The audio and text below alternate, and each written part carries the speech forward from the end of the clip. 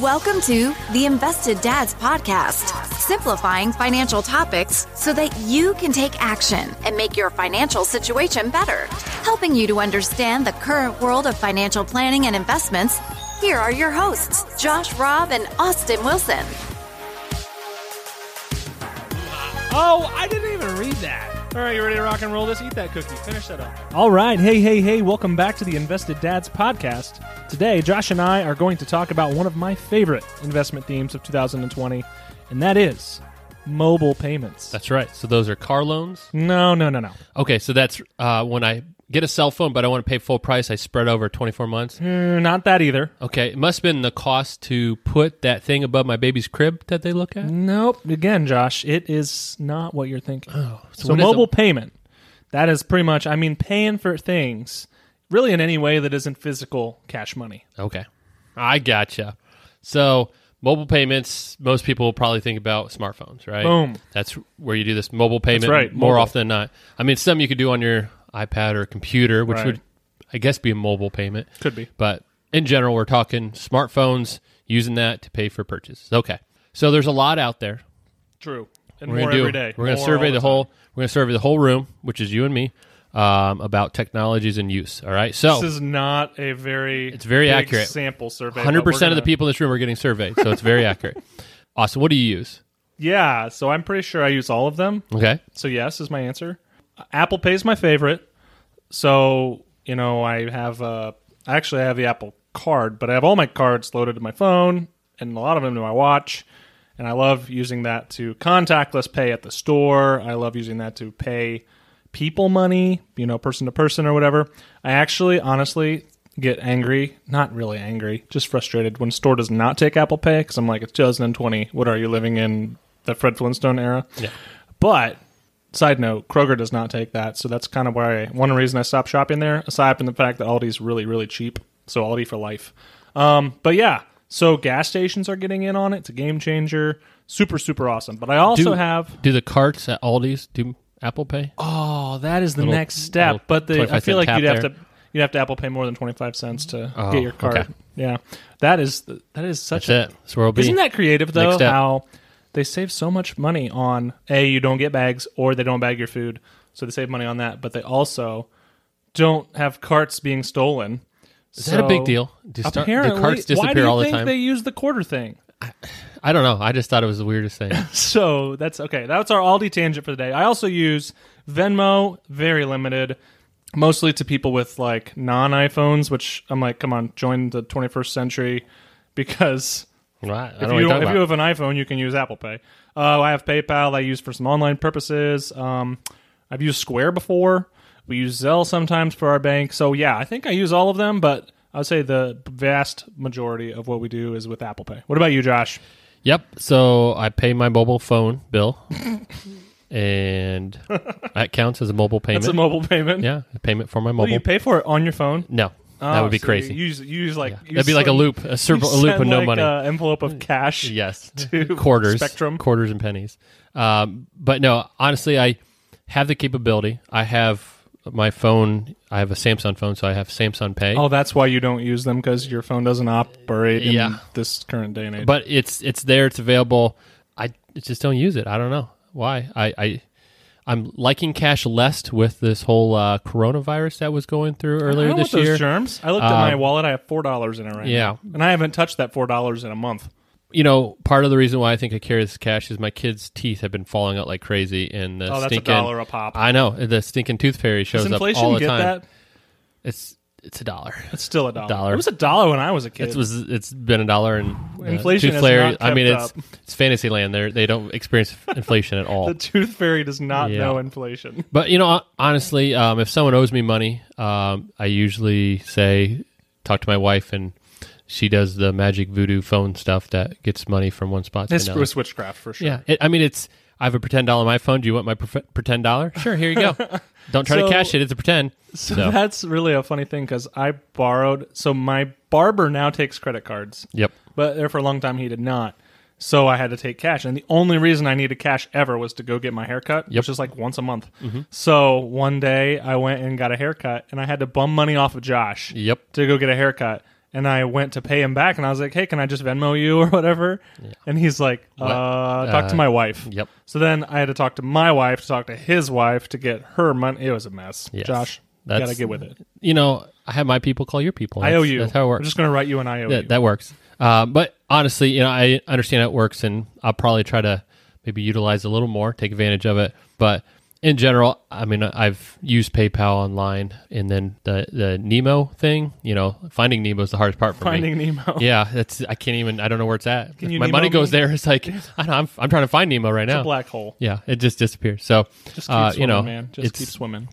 It's one of those where the technology is newer, I should say, but it's been around for a little while, and the more it's been accepted by people as a transactional way of doing business, the more businesses jump on board because they're going to have to pay for these type of things. There's transactional costs. So unless they see value in people using it, they're not going to adopt it. So like you're saying, Apple has the majority of these payments here in the U.S. right now. Right. And so they are being adopted more and more. And then as people are seeing that, they want to make sure that if someone shows up without it, they can make them happy wherever that is. So speaking of that, Statista.com, which we'll link in the show notes, they had a survey, and their survey was done in 2019, so last year, and all the way through the fourth quarter. Gotcha. But when they asked the question, which service have you used in the past 12 months? So they want to know actual use, not heard of or anything like that, but yeah, actual use. 51% said Apple Pay. So again, that's top one. Yep. 34% said Google Pay, and then 22% said Samsung Pay. Those were some of the top ones. And then PayPal and Venmo and all those other ones were on there as well, and they varied on different rankings. Now, PayPal and Venmo are together. That's very interesting. If you add those up, 51, 34, and 22, you get more than 100%. Yes. Because remember, they asked which one of these have you used in the past 12 months. So someone switched phone carriers or if I use Apple and then I use Samsung, maybe they have an overlap, or maybe within the family. With your phone, you can probably use Google or Samsung Pay. Yeah, I could use both. And then, again, with some of the other ones too, PayPal, Venmo, they may have used PayPal online on a computer, and then that would have counted as well. So you're right. It's not inclusive which only one did you use, obviously. Correct. And if they're asking about their family, if my wife has an iPhone, I have a Samsung phone, we could have used both and checked both boxes. True. They also asked, and this was in the fourth quarter, Venmo had net payment volume of $29 billion, which is a lot of money moving. Billion with a B. Billion with a B. A lot of money fictitiously moving back and forth. It's fake money. Fake money. Monopoly you don't money. see it. But that amounted to a 56% growth year over year. So That's a lot of there's growth. a lot of people adopting this use of, like you said, so you go out to eat with friends, you pay one bill, and then you can split it up. Get that, make each other whole on how much. If you one person orders a salad and another person orders a steak, and then they Split have to it pay up the same evenly. amount. This is horrible. If you look at PayPal owns Venmo. Yep. If you look at PayPal stock the last handful of years, you will see this trend growing. Yeah. And their stock price has done very well follow because suit, of it, yep. for sure. They also, Venmo in the fourth quarter had 40 million active accounts. That's a lot. It's a lot. So I guess if they're getting that 56% growth over year on that volume, you would assume probably those accounts are growing as well. True. So more and more people are adopting this. So Finley has like 50,000 people in it. So that's a lot of multiples of Finley. Yes. Yep.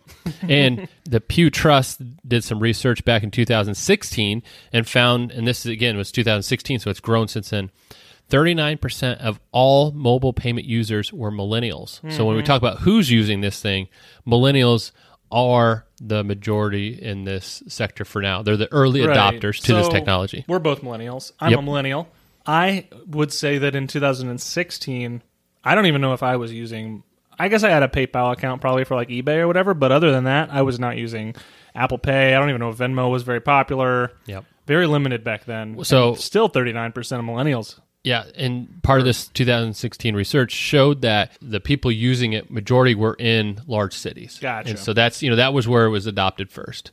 Convenience, the ease of that technology. It was also the more educated you were, the higher percentage of people used it as well. I don't know how that correlates more than maybe because of disposable income. They're more likely to try that out and see what happens. If there was a scam or like their money disappeared, maybe they were less worried about it. I'm not sure. But that was one of the other things in that survey. Also, and so as going back to the generational, 39% millennials had used mobile payment. they only make up 28% of the U.S. population. So a large portion of them are using the mobile Right, payment. exactly. So another way of looking at only 18% of non-mobile paying people are millennials. So millennials make up the vast majority of Yes, mobile they're payment the users. vast majority. Yep. And almost 72% of all mobile payments are either millennials or Gen Xers. And so that's the big group right there that's really taken this technology. And it's probably true when you go across technology across the board, because Right. those are the people that adopt and utilize the technology. So that'd be like most. 18-year-old adults in general, all the way up to 50. Yep. Yeah, right around there. And so, again, that's 72% of all mobile payments, but that's only just over half the population is making up, 3/4 of all mobile users. Right. So, again, those populations are overwhelmingly using this technology. Yeah, for sure. It's definitely changing, and the younger crowd is driving that change. Yep. And then also in 2019, there was another research that was done for marketing, but they found that 29% of smartphone owners made a mobile payment in the U.S. So it's adopted just under 1/3 of the people in the U.S. Now that's cool. 1/3 also have done a person-to-person transfer. So like you were talking about when you owe somebody money, sending that. That's pretty neat. But can you guess what the China's adoption rate is? So ours is 29%. Where's China at? I mean, I feel like China is a little bit more mobile first, and I kind of in my head think it's 70-some%. 81%. Wow. Yeah. So they have really adapted to this technology. So maybe it's because they are becoming not so much an emerging economy, but a major economy later, when this is already a thing, that their people are just going straight there. Yeah. And when you look at the companies there that are doing the same thing, when you look at like our PayPal and our Apple Pay and those type of things, those Chinese companies just dwarf Apple's revenue I'm sure. transactions. Yeah. It's incredible. So it's not just the U.S. Globally, there's a lot of people using mobile payment. Josh, Yep. are you ready for the dad joke of the week? I'm ready. All right, I got one for you. It is quite the doozy. So, I had to write down which number it was in my book. Oh, okay. Did you hear about the kidnapping? I did not. What kidnapping? Oh, he's fine. He woke up eventually. The kid napping. So that's the dad joke of the week. I like it. So, as we like to do with these investment themes, we're kind of going to break down the consumer case and the business case for this trend. So, consumer case overall, relatively straightforward. As someone myself who would prefer, less talking and interaction with the world, admittedly the fact that I don't have to go to a bank or hand someone check or money in person is very, very appealing to me. And the convenience of contactless payments with your phone is huge. So for the consumer, the major case for mobile payments in general is all about convenience. And I guess security is also another one, because if you think you cannot have your cash stolen out of your pocket, you could have your phone stolen, I guess, but they can't use your thumbprint or whatever to mobile pay, but you can't have your physical card, credit card or debit card hacked at a skimmer at a gas station or whatever. So there's definitely some security there too.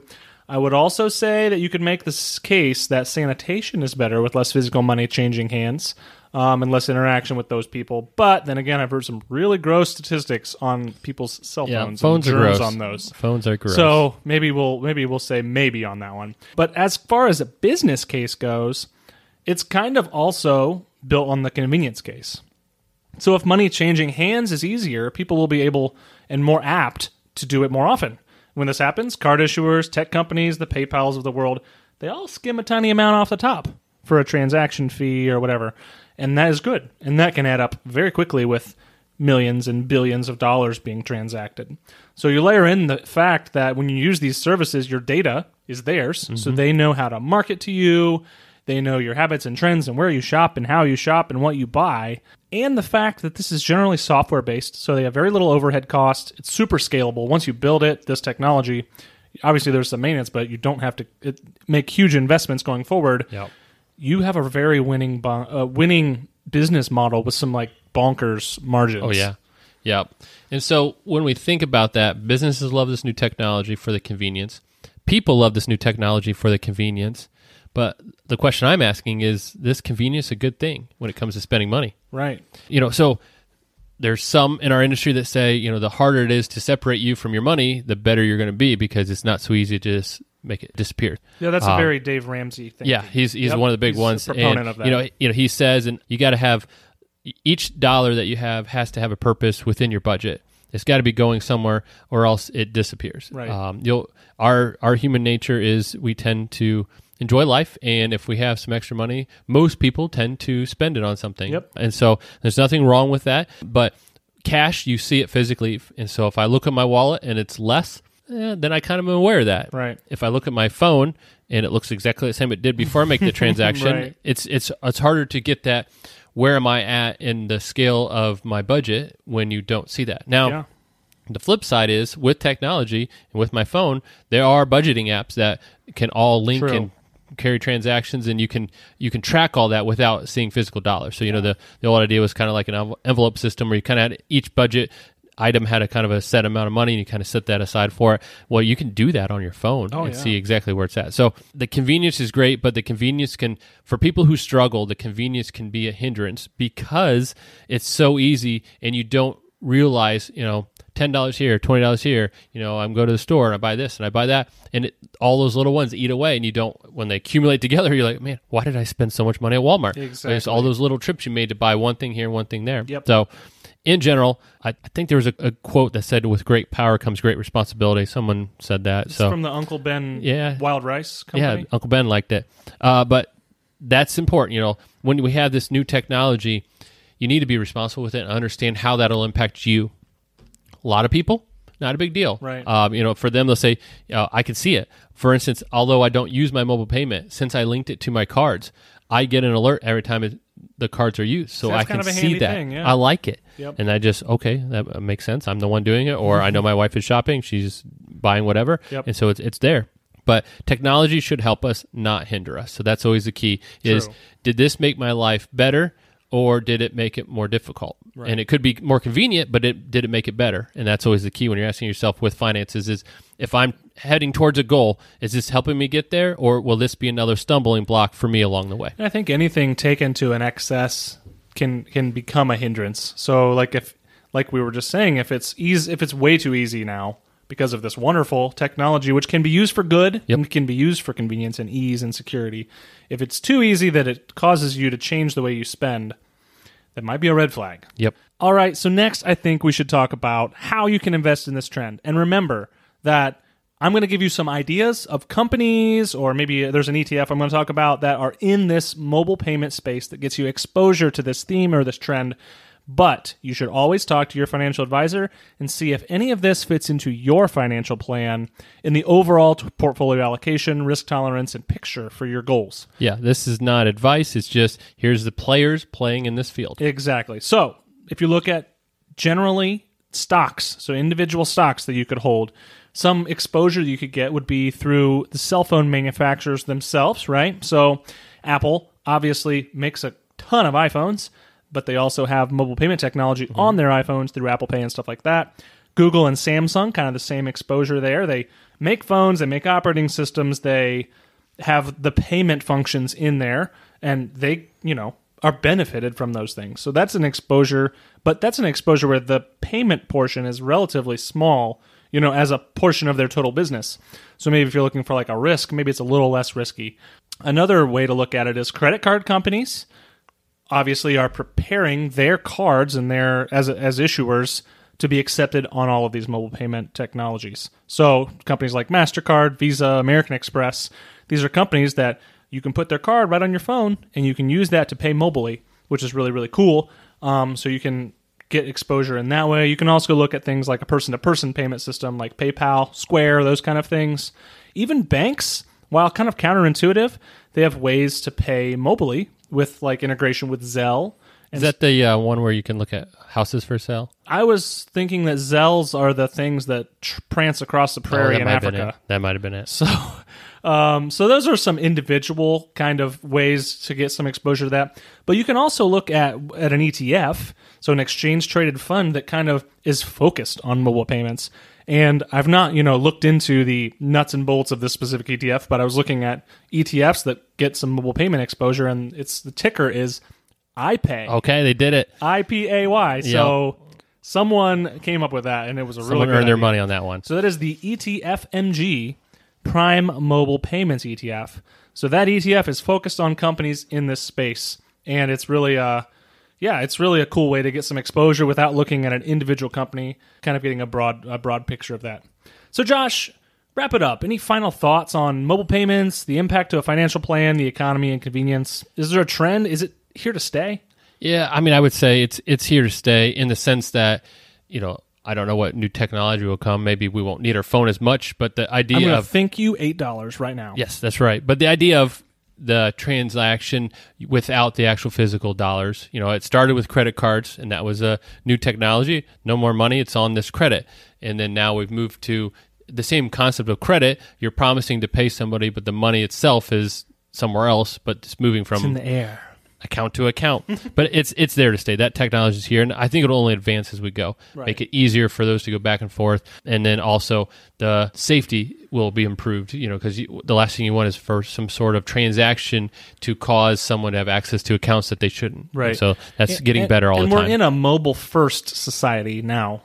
Everyone, it seems, not everyone, but nearly everyone has a smartphone, and they're always on it, doing tons of stuff on it. So if you have the ability to use that as another part of your life, so for your banking or your finances or your payments, chances are it's going to become a bigger part of how you do things. And then too, I know like Amazon, we didn't mention this at all in those kind of the investment things, but the concept of they had their stores where you walk in, you grab everything you want, and everything's kind of the RFID You walk out. thing, and you just walk out, and it charges it to your account that you have linked. But that's mobile payment right there. That's the ultimate The concept payment. is right there is, I'm eliminating the whole concept of waiting in line and checking out. It's when I walk in, I'm agreeing anything I leave with, I'm paying for, and you can charge me. And so that concept there is, again, as technology advances, is there. I love that idea. Because those lines at the registers can get pretty long. Yeah. And sometimes when you have a very wiggly 2-year-old. And you know what I just thought too? It's hard. Do you think that would help with shoplifting? Like you ran out with it. Charged you. So they charge you for it. I don't know. I just had that thought. As always, remember to check out our free gift to you on our website. It is a brief list of 8 timeless principles of investing. These are overarching investment themes meant to keep you on track to meet your long-term goals. And if you're anything like us, you've noticed the extreme volatility in the first half of 2020 so far. And maybe some of these would be some good reminders just to keep on the forefront of your mind as you're hopefully not watching the news, but if you see the news on TV with the stock market. So check it out. It's free on our website. Yep. And also, if you'd like to help us out for our podcast, leave us a review on Apple Podcasts. And this is the most important one. If you have any ideas or topics you'd like us to talk about, send us an email at hello@theinvesteddads.com. That's right. That's our favorite way of coming up with ideas, is knowing that something that one of our listeners would like to learn a little more about. And then also, please share this episode with your friends and family. And that's all we got for today. Yeah, in case you missed it, check out our recent episode where we discussed the Internet of Things. Thanks. All right, talk to you later. Bye. Thank you for listening to the Invested Dads podcast. This episode has ended, but your journey towards a better financial future doesn't have to. Head over to theinvesteddads.com to access all the links and resources mentioned in today's show. If you enjoyed this episode and we had a positive impact on your life, leave us a review, click subscribe, and don't miss the next episode. Josh Robb and Austin Wilson work for Hicks & Zerker Capital Management. All opinions expressed by Josh, Austin, or any podcast guests are solely their own opinions and do not reflect the opinions of Hicks & Zerker Capital Management. This podcast is for informational purposes only and should not be relied upon for investment decisions. Clients of Hicks & Zerker Capital Management may maintain positions in the securities discussed in this podcast. There is no guarantee that the statements, opinions, or forecasts provided herein will prove to be correct. Past performance may not be indicative of future results. Indices are not available for direct investment. Any investor who attempts to mimic the performance of an index would incur fees and expenses which would reduce returns. Securities investing involves risk, including the potential for loss of principal. There is no assurance that any investment plan or strategy will be successful.